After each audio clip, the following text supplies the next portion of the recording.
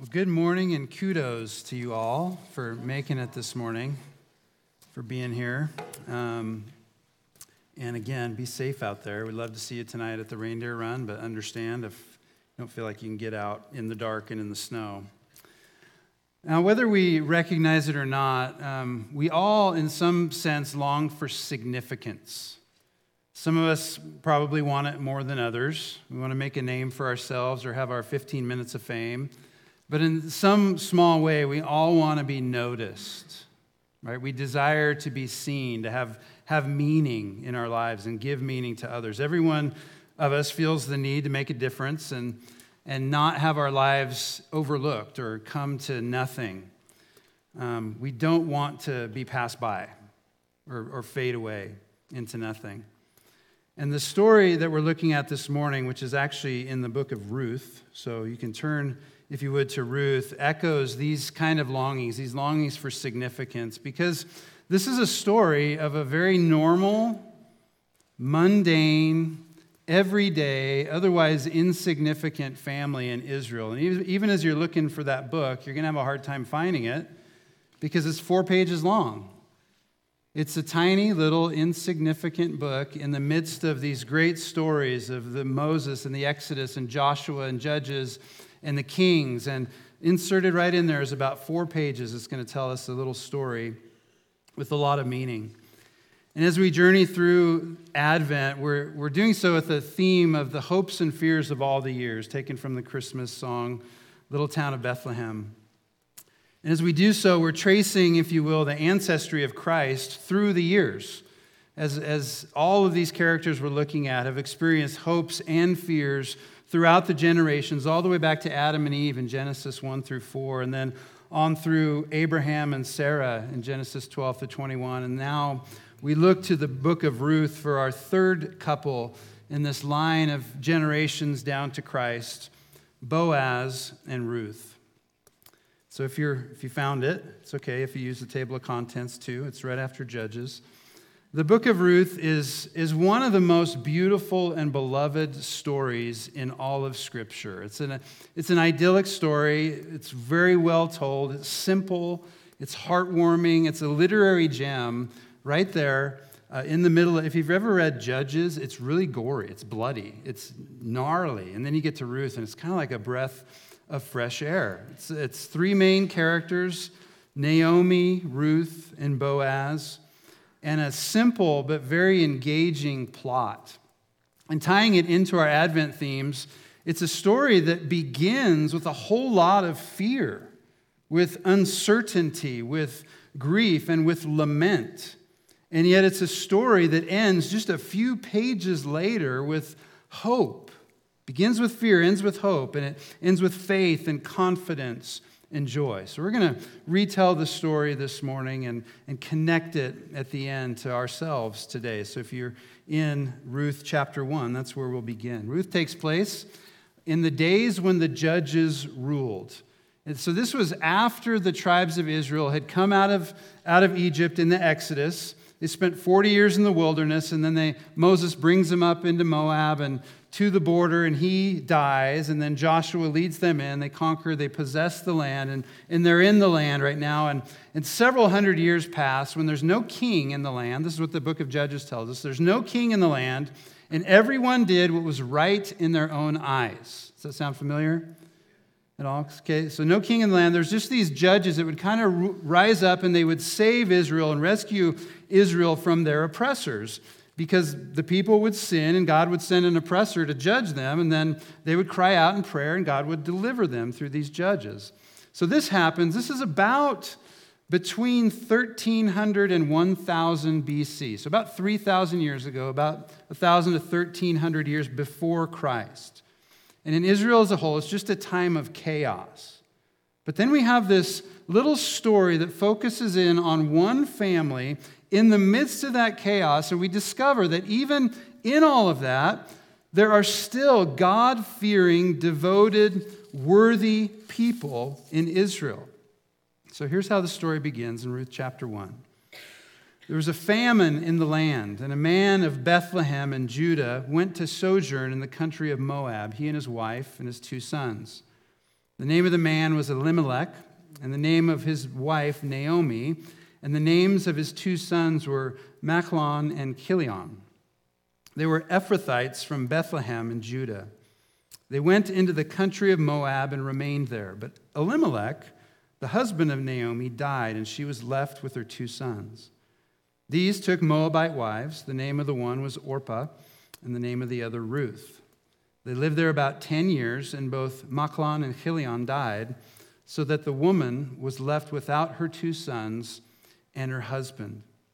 So Naomi now has left in a foreign land. She's got 2 daughters-in-law to kind of take care of, and no man to take care of her or them, no man to provide for them. And in this culture, in this time, that was a big deal. It made them, as women in that culture, without a provider, without a protector, without a man to vouch for them and protect them, advocate for them, she was destitute and vulnerable. That's where they were, destitute and vulnerable. They were with nothing, basically. And so she hears in verse 6 that Yahweh, God, the Lord, has visited his people and given them food. And in that, she decides to return to her people and to her land, back to Israel, back to Bethlehem. And she, in that moment, encourages her daughters-in-law to return to their families. Because to remain with her would be to remain without hope or a future. So here's what she says in verse 11. She says, "Turn back, my daughters. Why will you go with me? Have I yet sons in my womb that they may become your husbands? Turn back, my daughters. Go your way, for I am too old to have a husband. If I should say I have hope," there's that word.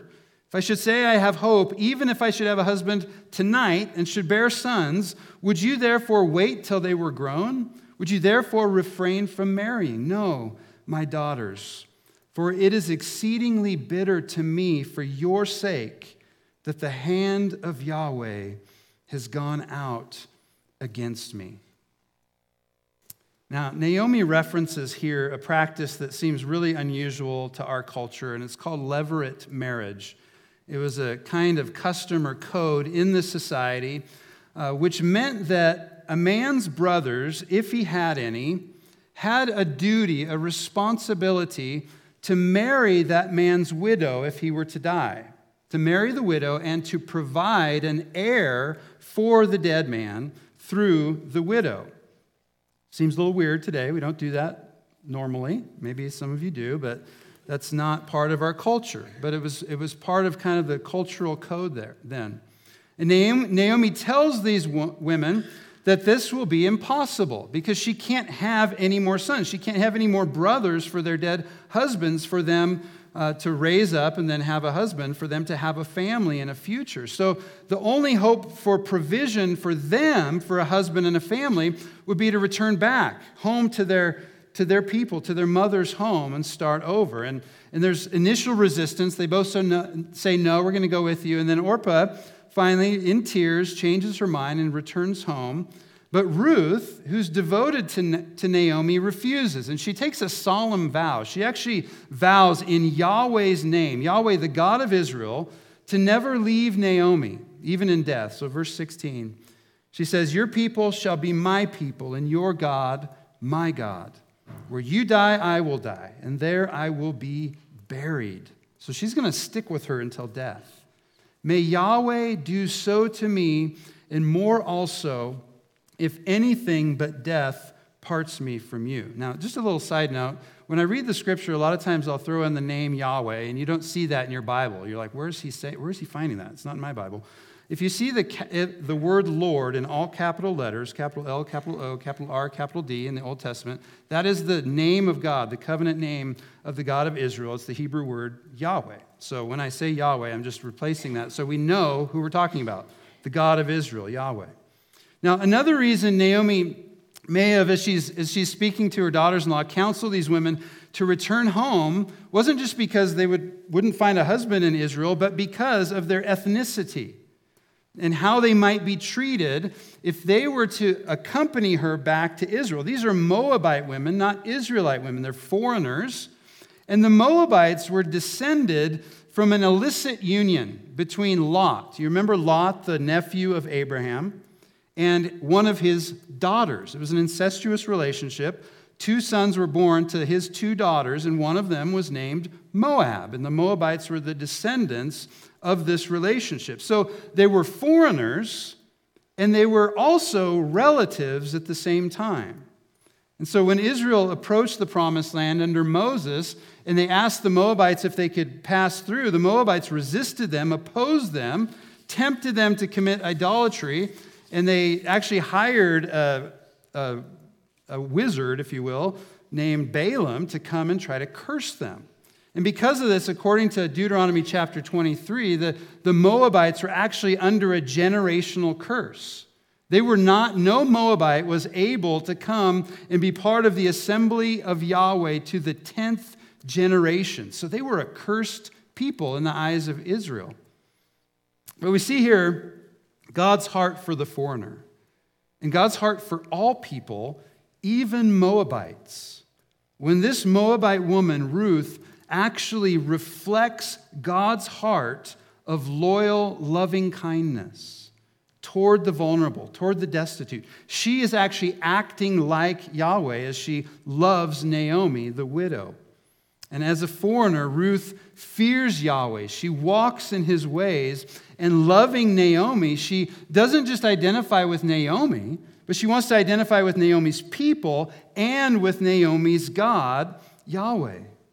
So they return to Bethlehem, and as they get there, Naomi's family, her friends, they see her. They haven't seen her in a long time. They barely recognize her, and they say, "Is this Naomi?"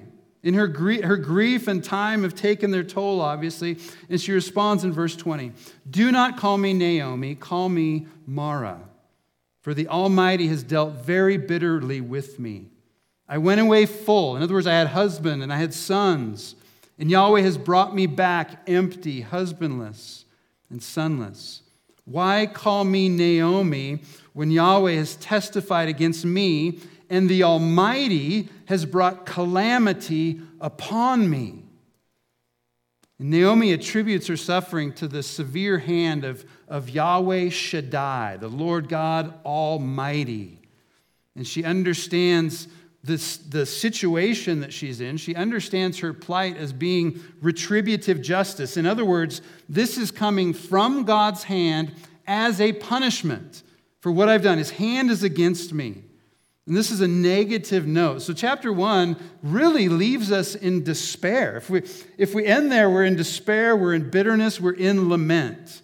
We're living in that moment in fear. But chapter 2 comes along, and poor and destitute, Ruth and Naomi, they settle in Bethlehem. And Ruth immediately, the next day, gets to work to support them, to go in and get some food by going out to glean in the fields during the harvest. And by law, poor people could go into people's fields after a harvest and pick up the leftover grain or the gleanings that the harvesters had left behind. And in fact, the law even required landowners to exhibit generosity to the poor in their harvesting practices. So in Leviticus 23, it says, "When you reap the harvest of your land," you take in the grain, "you shall not reap your field right up to its edge. You leave a little bit. Nor shall you gather the gleanings, the leftovers, after your harvest. You shall leave them for the poor and for the sojourner," the foreigner, which is what Ruth was. "I am Yahweh, your God." Deuteronomy 24 says, "When you reap your harvest in your field and you forget a sheaf in the field, don't go back and get it. It shall be for the sojourner," which is what Ruth was, "for the fatherless and for the widow." Ruth was a widow. "That Yahweh your God may bless you in all the works of your hands." So Ruth is taking advantage of this law, and she goes out to glean. It says that she happens to glean in the field of a close relative of Naomi's husband, whose name was Boaz. And he's identified in verse 1 of chapter 2 as a worthy man, an able man, a wealthy man. And when Boaz arrives at the field, he quickly takes notice of Ruth, and he's heard all that she has done for Naomi, and he speaks kindly to her in verse 12. He says, "Yahweh repay you for what you have done, and a full reward be given you by Yahweh, the God of Israel, under whose wings you have come to take refuge." And you heard as Mary Lou read from Psalm 91 about the one who takes refuge and is blessed under the wings of Yahweh, the Almighty. And so Boaz meets her, and he doesn't exclude her because she's a foreigner. He doesn't abuse her because she's a foreigner. He doesn't kick her out of her field. In fact, what he does is recognizes her character. He recognizes that in her loyal love to Naomi, she's actually reflecting the heart of God, and he welcomes her. He recognizes that her actions reveal where she has placed her hope. She's placed her hope in Yahweh, the God of Israel. She's not running back to the gods of Moab. She's coming under the protection of Yahweh. So not only does he welcome her into her fields, but he also welcomes her into God's family with generosity, with provision, with protection. So we have this Moabite, Ruth, who mirrors God's character in her kindness. And now we have Boaz, as he attends and feeds and takes care of Ruth, mirroring Yahweh in the same way. And she returns home that evening with an enormous sack of grain, like way more than you should get in one day of gleaning. And she brings that to Naomi, and Naomi rejoices not only over this huge harvest of grain that Ruth has gleaned, but that she had met and found favor with Boaz. So in an instant, Naomi is singing a new tune, a tune of hope rather than despair. So verse 20, Naomi said to her daughter-in-law, "May he be blessed by Yahweh. May Boaz be blessed by Yahweh, whose loving kindness has not forsaken the living or the dead." And Naomi also said to her, "The man is a close relative of ours, one of our redeemers." Now, Naomi is pronouncing a blessing from Yahweh upon Boaz because, to her surprise, Yahweh has not actually abandoned her. And she has so recently thought, Yahweh's hand is against me. And all of a sudden, it's revealed to her that Yahweh is showing up and taking care of them. He remains faithful to his own loving kindness. He refuses to forsake those who seem to be forsaken. And brothers and sisters, just take a moment here to remember that if you are his, if you belong to God, if you are a follower of Jesus Christ and he has claimed you, he will not abandon you. He will not forsake you. This entire story reminds us that God's providential hand, his hand of guiding sovereignty, is at work even in the smallest things, even in the most seemingly insignificant lives. You could ask the question, why would God take notice of Ruth? Why would he take notice of Naomi? Why would he take notice of you or of me? God's hand is at work in every single one of our lives. There's no such thing as a coincidence. There's nothing accidental. It says that Ruth just happened upon Boaz's field, but that was no accident. The fact that Boaz was a close relative and a redeemer is no accident. God is always faithfully working out his plan to show his faithful loving kindness to his people. So in the midst of God's plan, now Ruth and Naomi are going to hatch a plan. And they're going to hatch a plan to appeal to Boaz as this kinsman redeemer. Now this is this idea of the redeemer, a kinsman redeemer, that's foreign to our culture. Another thing here that we don't understand because it's not part of our story. So it requires a little bit of explanation. The kinsman redeemer was a built-in social safety net of sorts, but it was mainly concerned with property. So for instance, circumstances could come about that you had property as an Israel, you had an inheritance, but circumstances like poverty or the death of a family member or a famine could put you in such dire straits that you had to sell your inheritance, your land, for some reason or another. However, in Israel, theoretically, no land could be sold permanently. It was always the possession of the ones to whom it was given. So you could buy back your land, you could redeem your land at any time. An individual could redeem their own land by going out and scraping up enough money in order to go and buy it back. The second option would be to have a close relative or a kinsman redeemer come and buy that land back on your behalf. And then if neither of those things took place, the third thing was you could wait till the year of Jubilee. Right? The year of Jubilee, the 50th year, the Sabbath of Sabbaths, when everything was supposed to go back to its rightful owner. Everything was supposed to be returned to those whose inheritance it was. So in the first two cases, if you were to go back and buy your own land back or have a kinsman redeemer do it for you, this act of redemption would cost. It would cost something. A kinsman redeemer to step in on your behalf would have to be motivated by love. They would have to be motivated by a love for you and a relationship and a care to sacrificially pay a price and take a loss for your benefit and for your good.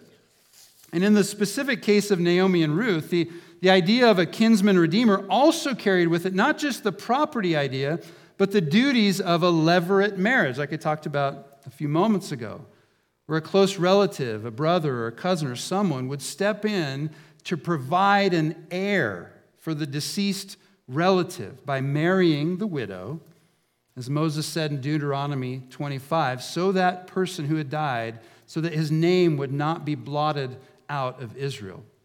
And for someone to actually neglect this duty or refuse it was considered to be a shameful thing. So Naomi advises Ruth to approach Boaz by night, to go to him and request that he fulfill the role of kinsman redeemer. So after he's worked all day harvesting and threshing grain, he's feasted, he lies down at the threshing floor, and he goes to sleep. And Ruth knows where he's at. She approaches him, and she quietly lays down at his feet. And later in the night, he startles awake and asks her who she is. And she replies in verse 9, "I'm Ruth, your servant." And then she says this, "Spread your wings over your servant, for you are a redeemer."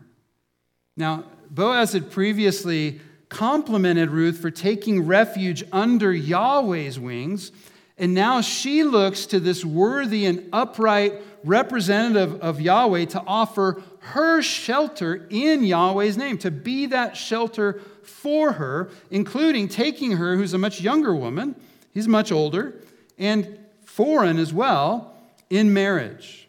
So verse 10, he says this in response. "May you be blessed by Yahweh, my daughter. You have made this last kindness greater than the first." That is her kindness to Naomi. "You've made this last kindness greater than the first, in that you have not gone after young men, whether poor or rich. And now, my daughter, do not fear." There's that word, fear. We've had hope, we've had fear. "Do not fear. I will do for you all that you ask, for all my fellow townsmen know that you are a worthy woman." The Hebrew word that's translated worthy can mean strong, it can mean able, and it can mean morally worthy. And it complements the description of Boaz in chapter 2, verse 1, where it talks about Boaz being a worthy man. It's the same word there.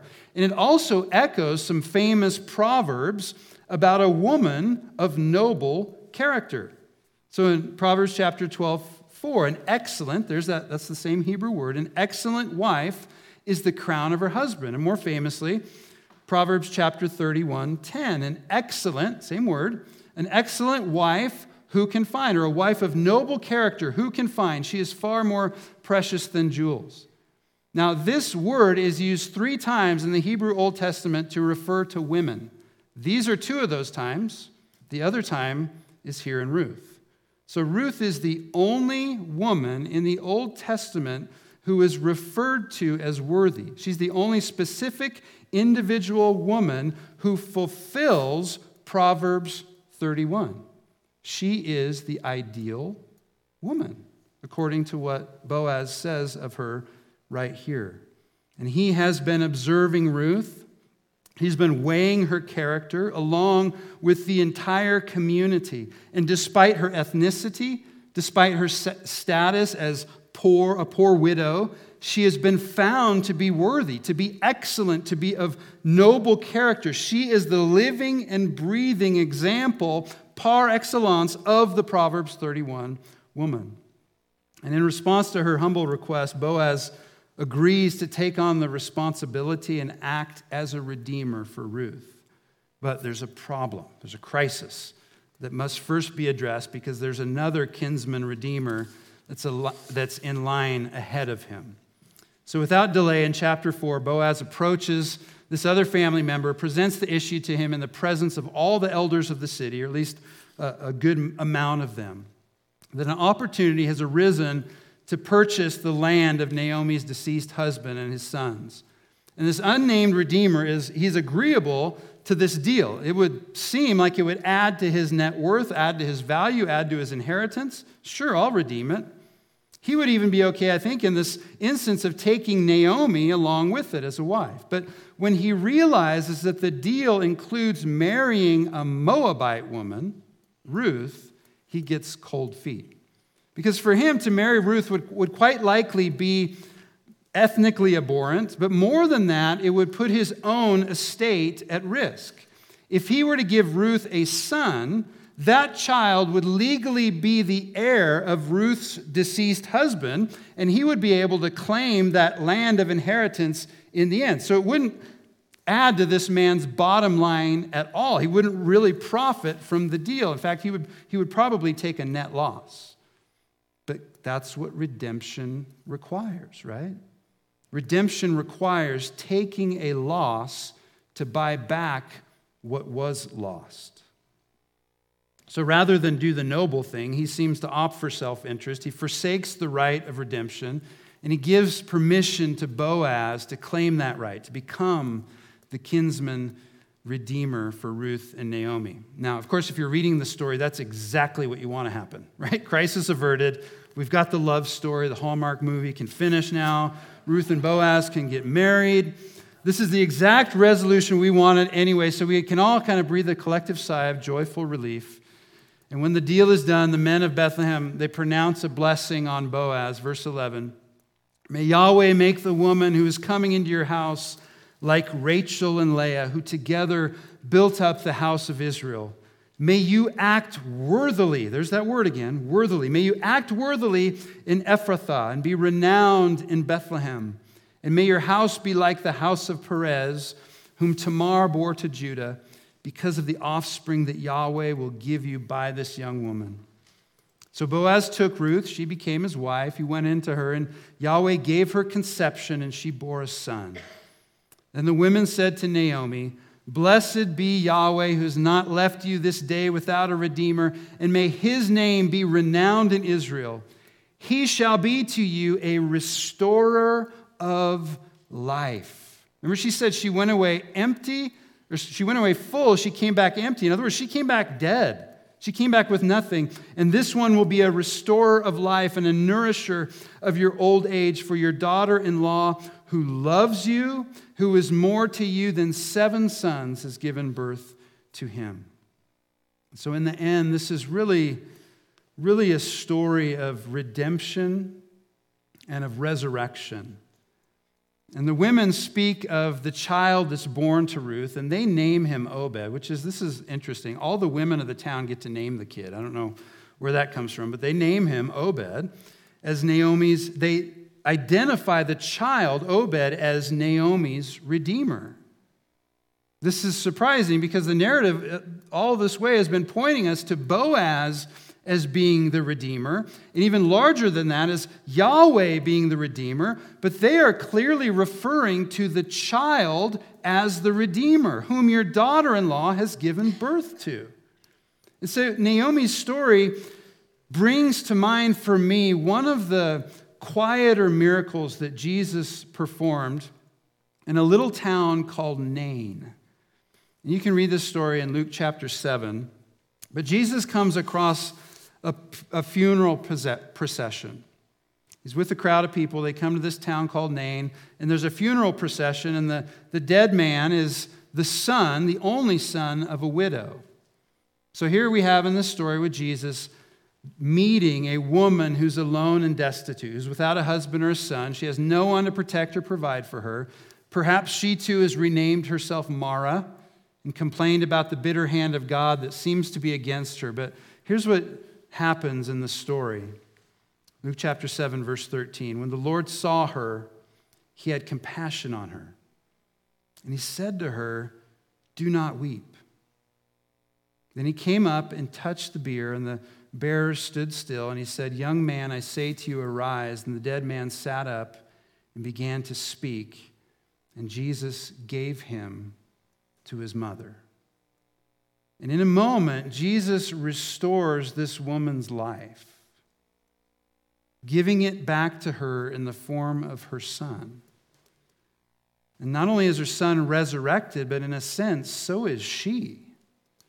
Because now she has hope when she had none. And undoubtedly, her joy is restored as well. And in response to this, all the people proclaim about Jesus in Luke 7:16, God has visited his people. Now that is the message of the book of Ruth. It's a book of resurrection.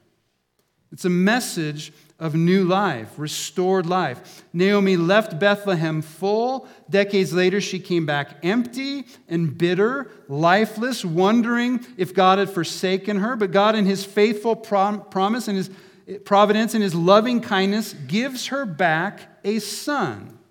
And this son, Obed, in a sense, is her redeemer. But even more, this newborn child is proof that God is a faithful redeemer. And in his resurrecting power, he has resurrected her from a dungeon of despair and grief. He's given her life back to her, turning her mourning into dancing and giving her joy. And the book concludes by telling us that Boaz and Ruth are King David's great-grandparents. And even though their story seems insignificant, God gives it deep significance in his faithful providence and loving kindness. And generations later, about 1,000 years later, they will have another descendant born, this time to a poor young maiden in the same little town of Bethlehem. For to us a child is born, and to us a son is given, a restorer of life and a giver of hope. And even though Boaz and Obed brought redemption in their own ways, no one is a redeemer like Yahweh, the God of Israel, who sent his son into this world to give his very life to redeem a people for himself, to offer them refuge and shelter under his wings, and to restore all that was lost. Jesus is our great kinsman redeemer. And once again, we're reminded that the hopes and fears of all the years find their perfect answer in Jesus.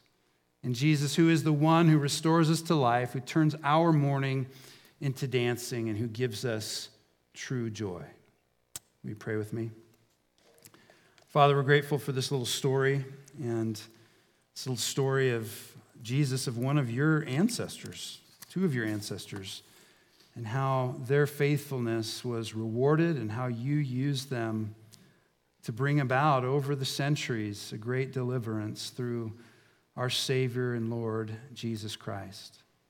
We're grateful for the redemptive work that you do. We're grateful that you restore our lives. We're grateful that you take our mourning away and give us joy. And even when we feel forsaken, God, we are not. Not because of anything we've done, but because you are so good. You are faithful to your loving kindness. So today, Lord, we look to Jesus, our great Redeemer, our King. Thank you for buying us back who were lost and bringing us back to God. Pray all these things in the name of Jesus and for his glory. Amen.